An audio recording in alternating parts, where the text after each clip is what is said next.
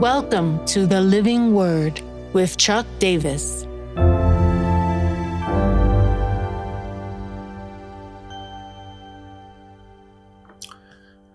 Matthew 4:23-25, Jesus and discernment. And he went throughout all Galilee, teaching in their synagogues and proclaiming the gospel of the kingdom and healing every disease and every affliction among the people. So his fame spread throughout all Syria, and they brought him all the sick, those afflicted with various diseases and pains, those oppressed by demons, those having seizures and paralytics, and he healed them. And great crowds followed him from Galilee and the Decapolis, and from Jerusalem and Judea, and from beyond the Jordan.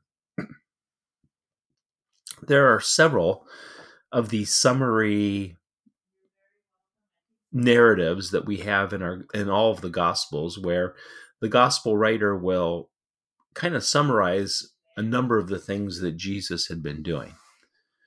We get to see in these summaries the basic three elements that Jesus does over and over. He proclaims or announces the kingdom, he heals the sick, and he casts out demons.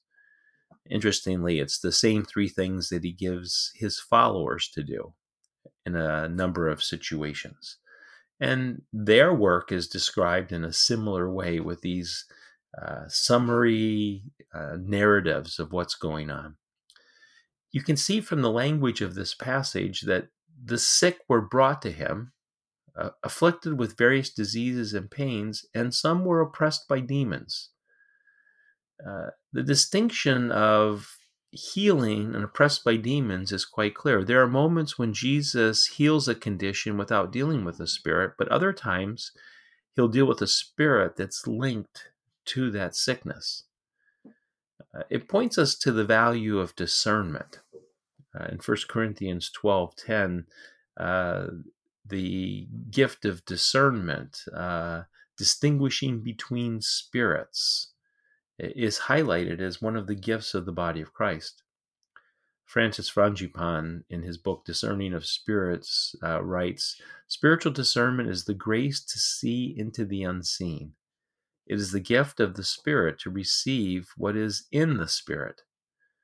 Its purpose is to see into the nature of that which is veiled." End of quote. There are people who have this gift of being able to see, and it's a gift that needs to be developed.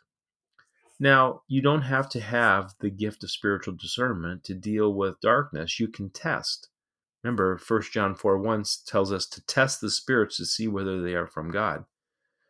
The use of gifting such as knowledge or wisdom in the context of the body of Christ to come to a judgment about spiritual sources through a common, affirmed understanding of how this world operates. Now, this is important because we get to see that Jesus deals with these different aspects of kingdom of darkness, brokenness in our world, diseases, pains, and sicknesses and oppressions in different ways. You know, the potential symptoms that you can have of someone being demonized or uncontrollable, intensive urges, attitudes, or actions, violent impulses, mental obscenities and profanity, fearful, bizarre dreams, attacks at night, powers of the mind, destructive, prophetic, unusual, persistent fears and doubts, continual overwhelming cloud of guilt, shame, and worthlessness, depression, even to the level of feeling like suicide, murderous thoughts, confusion, restlessness, obsessions, unexplained or undiagnosed sickness or lingering poverty, every form of sickness. Now, all of those can be explained with clear emotional and physical reasons at different times, but sometimes they cannot be explained. And there's a spiritual cause that's happening behind it, or it's a physical reality that the enemy has taken hold of and made it into a stronghold into people's lives. So what of how Jesus operates is he has spiritual eyes to see what's going on behind the scenes or under the manifesting or presenting problem. He's inviting us to have the same spiritual eyes. The now what is to get with people who know how to do this well. Again, this comes back to when I started this study, is why has the church been so undeveloped in this area? Well, the truth of the matter is you can only, I shouldn't say that. I've learned this through trial and error. But the best way to learn spiritual warfare is in the apprentice model, walking alongside other people who do it well. That's how Jesus taught his followers. That's how his followers passed it on. And it really is the best way for us to do it.